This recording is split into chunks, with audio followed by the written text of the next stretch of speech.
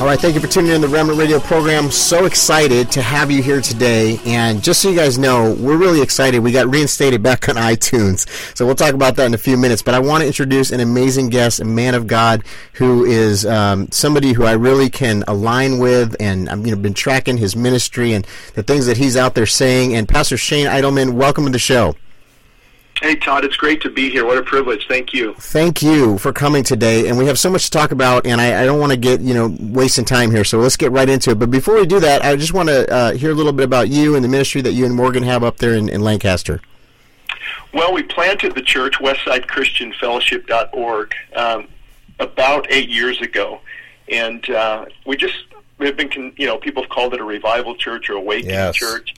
Really, which our focus is just on worship, prayer, and the preaching of the Word, not a lot of bells and whistles. We're not really in a hurry, and we're just, early morning prayer and seeking God. So we're trying to apply that 2 Chronicles 7:14 to really just seek Him and press in. And, we don't do everything perfectly, but that's what our heart is for. Our heart is for revival, and that's not pretty sometimes. It requires, there is a cost to genuinely seeking God and God moving. Yes. Wow. Well, I'm going to get right into it then, because you said a few things right there that have sparked my interest. I'd love to hear your thoughts on them, and I know that you've spent a lot of time studying revival. So tell us, what are we doing wrong in America? A lot of people have a heart and a passion for revival. I hear people talking about revival everywhere. Why aren't we seeing it, Pastor? Well, the short answer is I don't think we're paying that cost. And like you mentioned, I think God has given me that desire for revival to help spark it. And just reading about past revivals. And one thing was certain, it was the prayer meeting that fueled revival. People waiting on God, not being in a hurry, confessing their sin, and just waiting on Him and seeking Him. And revivals today, at least gatherings and events and conferences, they're scripted. We've got a speaker at this time, and then music here. We got a speaker here. Even I've spoke before, and they narrow it down to 30 minutes. You got a timer up there, and right. I mean, there's nothing wrong with that. You want to plan sometimes. Sure. But when God moves, and I can take you to the Welsh revivals and the New Hebrides and the awakenings here in America. And, it was a time of just waiting on God and worshiping Him and not being in a hurry. Yes. And He moves. He moves as His people wait on Him. So I think that's the missing element. You can't just have a revival conference, and that's not revival. Revival is really awakening. God awakening His sleeping church. Will that not revive us again? Yes. And then out of that, you're not in a hurry. You want to sit and worship and just seek Him with all of your heart and strength. So I don't think you can have a revival conference, even though I've had them. Right. God's sovereign. He's gonna fall on probably the less likely. So anytime you start to script, okay, we want the best speakers there. Let's get the best bands. Let's get the best speakers. Let's put on a full schedule, and that might be good for a conference. Right. But if we really want God to come and awaken the church, yes, it's not microwave Christianity. It's not going to work. Yes, I absolutely agree with you. I've been in those same type scenarios, and many times people have said, you have 30 minutes or 35 minutes or whatnot. And, like you said, there's a time for that and whatnot. But, my heart often yearns, Pastor Shane, to have that freedom, where the Holy Spirit can truly move, and to your point, sometimes just waiting on Him, getting on our faces, repentance. And you mentioned something about when you were talking about your ministry in the church up there was the 2 Chronicles verse. And I always say that's a recipe for revival, right? If my people who are called by my name will humble themselves, and seek my face, and that's the whole thing is I think what we're lacking right now is we're really kind of lacking true humility in the body of Christ. Would you agree with that?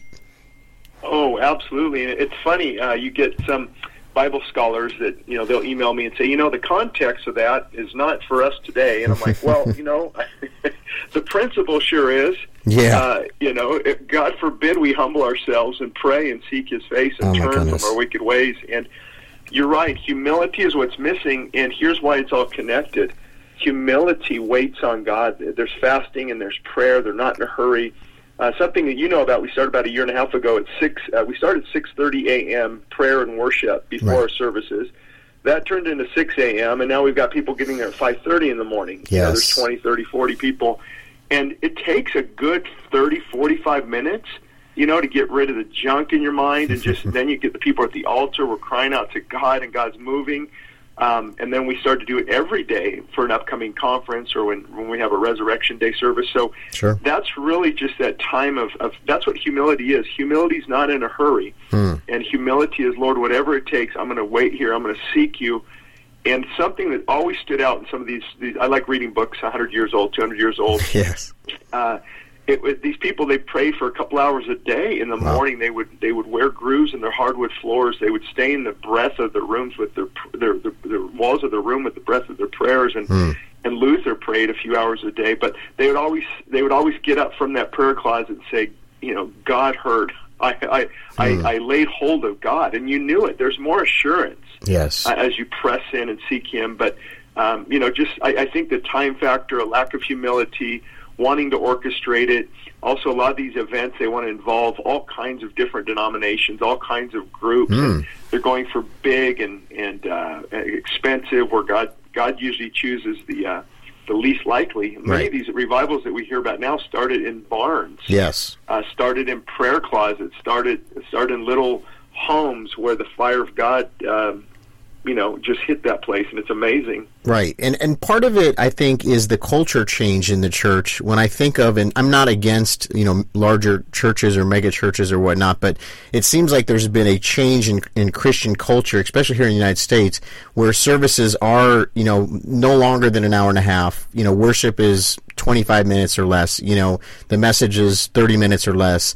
The announcements come up on the video, and then people are in and out. So given that culture, a lot of times, and I hate to say this, but I think it's true, that's the only Bible people get. There's a good amount of people that's really the only Bible that they've heard, and they will wait until the next week. And sometimes they won't even come next week. Sometimes they'll come 2 weeks later. So you mentioned something about spending so much time in prayer each day, and I just, honestly wonder, and I mean, I pretty much know the answer to this. I think we all do. How much are Christians really spending time in the Word and in prayer? What do you think about that, Pastor? Well, I think you're right on the money. That is the big issue today. So motivation is really the key. I often use this analogy that if after reading the entire Bible, you were given a check for $10,000, how many people do you think would read it pretty quick? Yeah. Absolutely. So what's the problem? It's motivation. So what we're trying to do at our church and other churches, I know there's a lot of good ones out there, is you actually have to change that culture. Yes. You change the culture of the church, and you do lose people. Yes, you do. We've had people come from conservative churches and are like, this is too much for me. God forbid we're emotional. God forbid we're weeping at the altar. God forbid we're raising our hands. One thing I've noticed is those men who come out of those times of prayer, they go home better husbands, That's right. and better fathers. That's right. So God is moving in those times, but yet the church is to create that atmosphere of seeking God. And what we've seen, this produces a hunger for people to read the Bible, because you can't just tell them, come on, guys, you know what to do. Get in that Word every day. Hunger for the Word of God is directly tied to the hunger you have in your heart for Him. Yes. And that's what we're seeing. There's a lack of hunger for the things of God. We're full of Netflix and not full of the Word of God. Ooh, yes. So a church can change that culture, and God will honor that, and people will actually become hungry for the Word and hungry for prayer time and worship nights, and they want more of God. So it rests upon the shoulders of the pastors. And I do know some churches now, Todd, they're down to an hour and 5 minutes on the whole service. Wow. Yeah. The whole service. And something that stood out, too, on these revival books, I have a lot of the Puritans. I don't know if you know the Puritans. Sure, absolutely. Yeah, came over with the Pilgrims in 1620, 1630. Yeah, and they're trying to erase that history now and deny that fact. Absolutely, and that's a whole other topic on the foundation of America. And our legal system was built on God's Word, our judicial system. Correct. Through Blackstone's commentaries of the laws of England, our public school system was founded on the Word of God. Did you know the rules of Harvard acknowledge Christ? Yeah, and the rules Yale of Harvard University. It's amazing. Anyway, I'm getting off track. What was it? The main question was you're right. Service times. The service times are like a drive-through, and it's where we're almost, everything is instantaneous in the United States now. We want movies instant. We watch, like you said, Netflix. We want food right away. We got fast food. Everything is available at our fingertips on our iPhones. So we've created this, culture of, everything needs to be right away, and people's attention spans. And I know this because I come from a marketing background too. Is they'll even say people's attention will only last for a certain amount of seconds before you lose them. So you got to kind of get the message in. So in a way, it may be the church that's trying to adapt to the shift in culture, but at the same time, it's to our detriment because what's happening is we're not equipping the body. Well, it's funny you said that. I just answered this question last week when somebody told me that about attention spans, and I said, when you're filled with the Spirit of the living God and you're preaching, they're not going to be bored. There you go. See, that's the problem. That's the problem. Leonard Ravenhill said we need more prophets in our pulpits and not puppets. Yes. And we need men filled with the Spirit of God. And that was actually my point a couple of minutes ago on the Puritans. Their sermons were at least an hour to an hour and a half. Right. Right. And you read, and do you ever hear somebody where you're like, I could keep listening to this guy for an hour or two? Absolutely. You hear that. For example, in my case, I hear, say, Francis Chan. Yeah. Or there's some people where you can really listen to, and you don't want them to be in a hurry. That's right. Yeah. So when a person is filled with God's Spirit, they're broken before God, and a pastor walks up to the pulpit, he should have the Spirit of the living God resting upon him. And what the pastor and preaching is, God is unloading the firearm that was loaded in the prayer closet. Right. That's why prayer is so important. We should not be going to pop psychology. What's the latest fad? What are trending sermons? You get up and you preach the Word of God, what God has put in your heart to change and convict and to rebuild and restore. Amen. And, when I was going to Bible school and I came out, a lot of people were offering me, hey, go onto this website. They have sermons put together already and, outlines. And I've never subscribed to that because to me that's, totally, it's exactly what I should not be doing, right? I mean, I need to be studying and asking the Lord, what His Word is for Sunday or for whatever day I'm speaking, because, it's for that moment that, like you said, it's guided by the Holy Spirit. And I think, once you start taking that element out, what difference is it than a Tony Robbins motivational speech, right? I mean, you need to go up there and Tony Robbins is a great speaker and a lot of people are motivated by him, but that's not, our job per se as ministers of the gospel is to be empowered by the Holy Spirit, literally being a vessel, and that's why I love what you're doing where you're praying. And I think, there's always fruit from that. I mean, I've never in my life not seen fruit come from, what you guys are doing up there. And we're obviously seeing the fruit. So let's talk about a little bit about that fruit. So I think yesterday you were on Fox. What did you talk about there? Yep, I don't know. God just opens these doors. That was my 5th time going on Fox, 3rd time to the Los Angeles studio. Yes. We actually talked about Alyssa Milano's comments about she believes in God and loves God and uses the Bible to support abortion. Oh, boy. So we basically talked about that Hollywood's God is not the God of the Bible. Sure. Hollywood wants to do what they want, when they want, how they want, to who they want, and without any moral ramifications. God's a doting grandfather or a cosmic ball of love, in their opinion. Now, I love Hollywood. I have a passion like you do. Yes, I do. We need to get solid people in there. These people are desperate for the true and living God. So, but that's what that was about. It was also, we spoke about the Muslim congresswoman in I think it was Pennsylvania. So let me just stop you right there, just real quick, because I said I'd talk about this. So we just went through a big situation with some of our podcasting platforms. Oh yeah, we have to avoid that part. Yeah. No. Yeah. But at the same time, this was my argument because I just heard Farrakhan say some things that to me as a Christian were very offensive, and I haven't seen any banning of him yet. So these were the conversations that were going back and forth. So I'm just going to say you speak what you feel led, and I have no limits. But I just want our audience to know we're going to continue speaking the truth, and we're not going to fear. We're not going to fear because you know what we need. We're not going to have those handcuffs put on us. And if we have to make our own platforms, and I will list. I mean, we're on YouTube, Periscope, Medium.com, iTunes, Podbean. We have our website, we have our Facebook page, and that's just a few. So if every one of those bans us, we'll find another way. God will find another way, and we're just thankful that we just won this battle through the prayers of the saints. So thank you. But continue with your thought, Pastor, and don't hold back. And that's a great point because people need to realize we love all religions. religions, all ethnicities, all those who struggle with sin. And that's why they say it's discrimination or it's hate, because it's really love, and that's the only way they can try to silence the voice of truth. But anyway, so a Muslim congresswoman was offended at the prayer of a Christian mentioning Jesus, I think 13 times in a couple minutes. And so I don't know if it was over the top. I don't know if it was, because you can do something on purpose and not have it be effective. But I was reminding the audience there on Fox that our nation was actually founded on Judeo-Christian values. The nation was founded on God's Word. Yep. The rules of Harvard, we just alluded to earlier, it said, let Christ be laid at the foundation. At the bottom is the only solid foundation of all sound knowledge and learning. Yes. Christ. So, but now we can't do this, we can't do that. We've got to, we don't want to offend anybody, but have we ever stopped to consider we may have offended God? Yes. So, that's really the key is, now how do you be cordial and nice and understanding people, but at the same time recognizing the nation was initially built on God's Word. That's right. Running for office, you had to profess a faith in God the Father, the Son, Jesus Christ, and the Holy Spirit.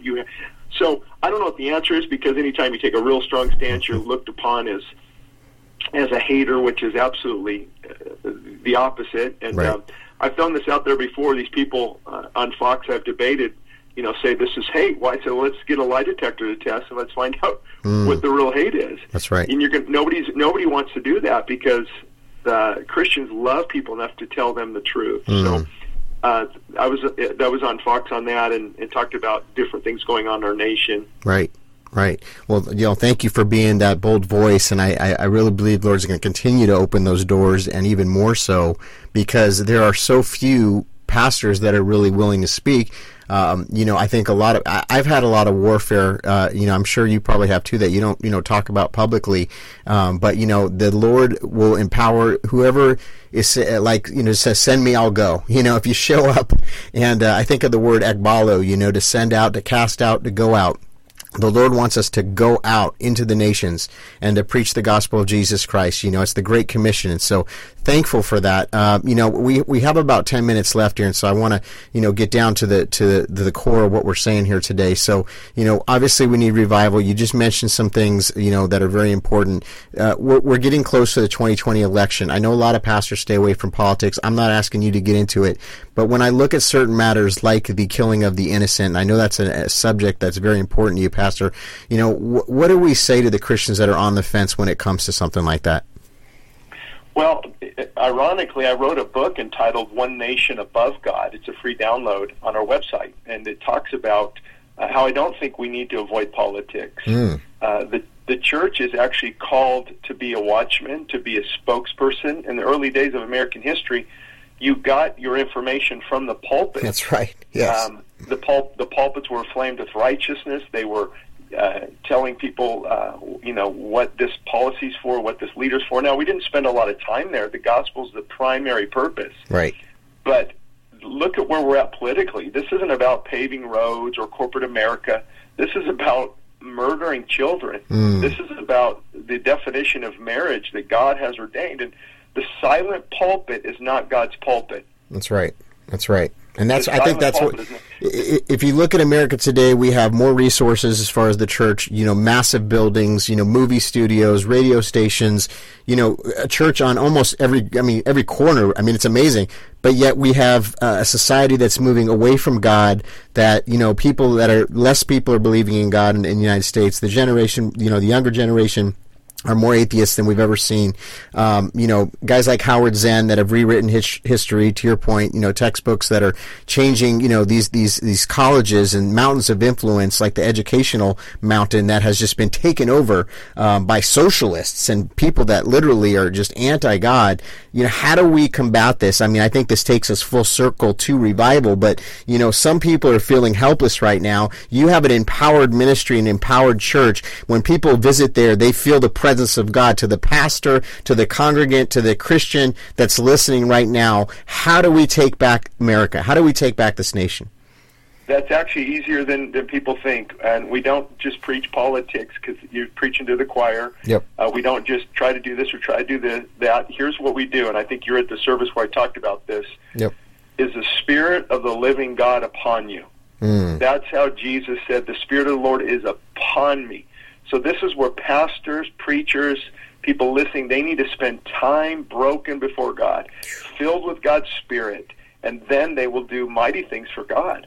But when we try to do it in arrogance and, well, let me go tell off this president from the pulpit, let me push this agenda, or coward back. I mean, if men are just, if men and women are just broken before God and spending time with Him, and you're going to tell me He's going to want you to remain silent? That's right. And not be offensive. And now, I don't think we should be arrogant, right? But we need to be lovingly firm and saying this is not right. Look at what they're trying to do now.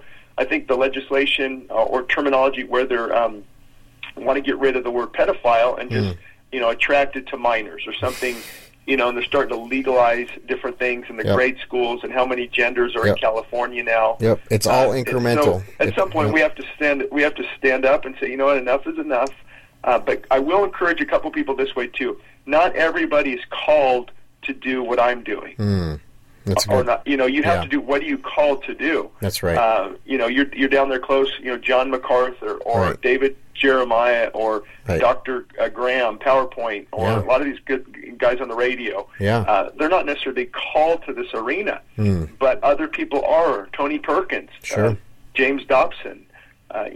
People are called to that arena. So we need to start encouraging each other and not judging each other. But that's how we really change the nation. Is you surrender your entire life to God, you empty yourself, you humble yourself, you're filled with God's Spirit, and then you do great exploits for Him. If not, then we're just going in our own strength, and that always leads to frustration and failure. Yes, it does. And Pastor, I mean, the time goes by so quick here. I can't even believe that we're already almost out of time here. But, I just want to encourage people to listen to Pastor Shane Idleman. And can you just tell us your website and where we can find you online and all the different things?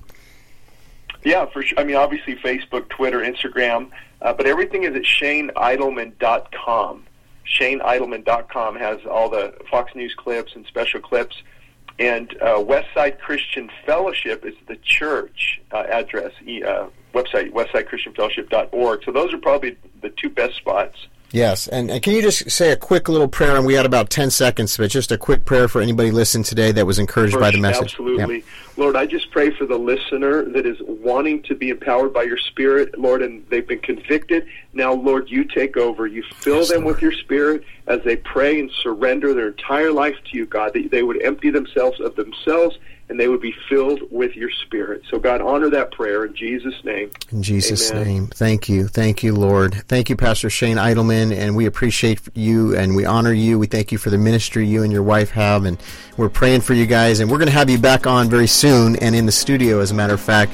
But thank you for being on today's show. Really appreciate it. Thank you too, Todd. What a pleasure. Thank you. And we'll be back with more Remnant Radio.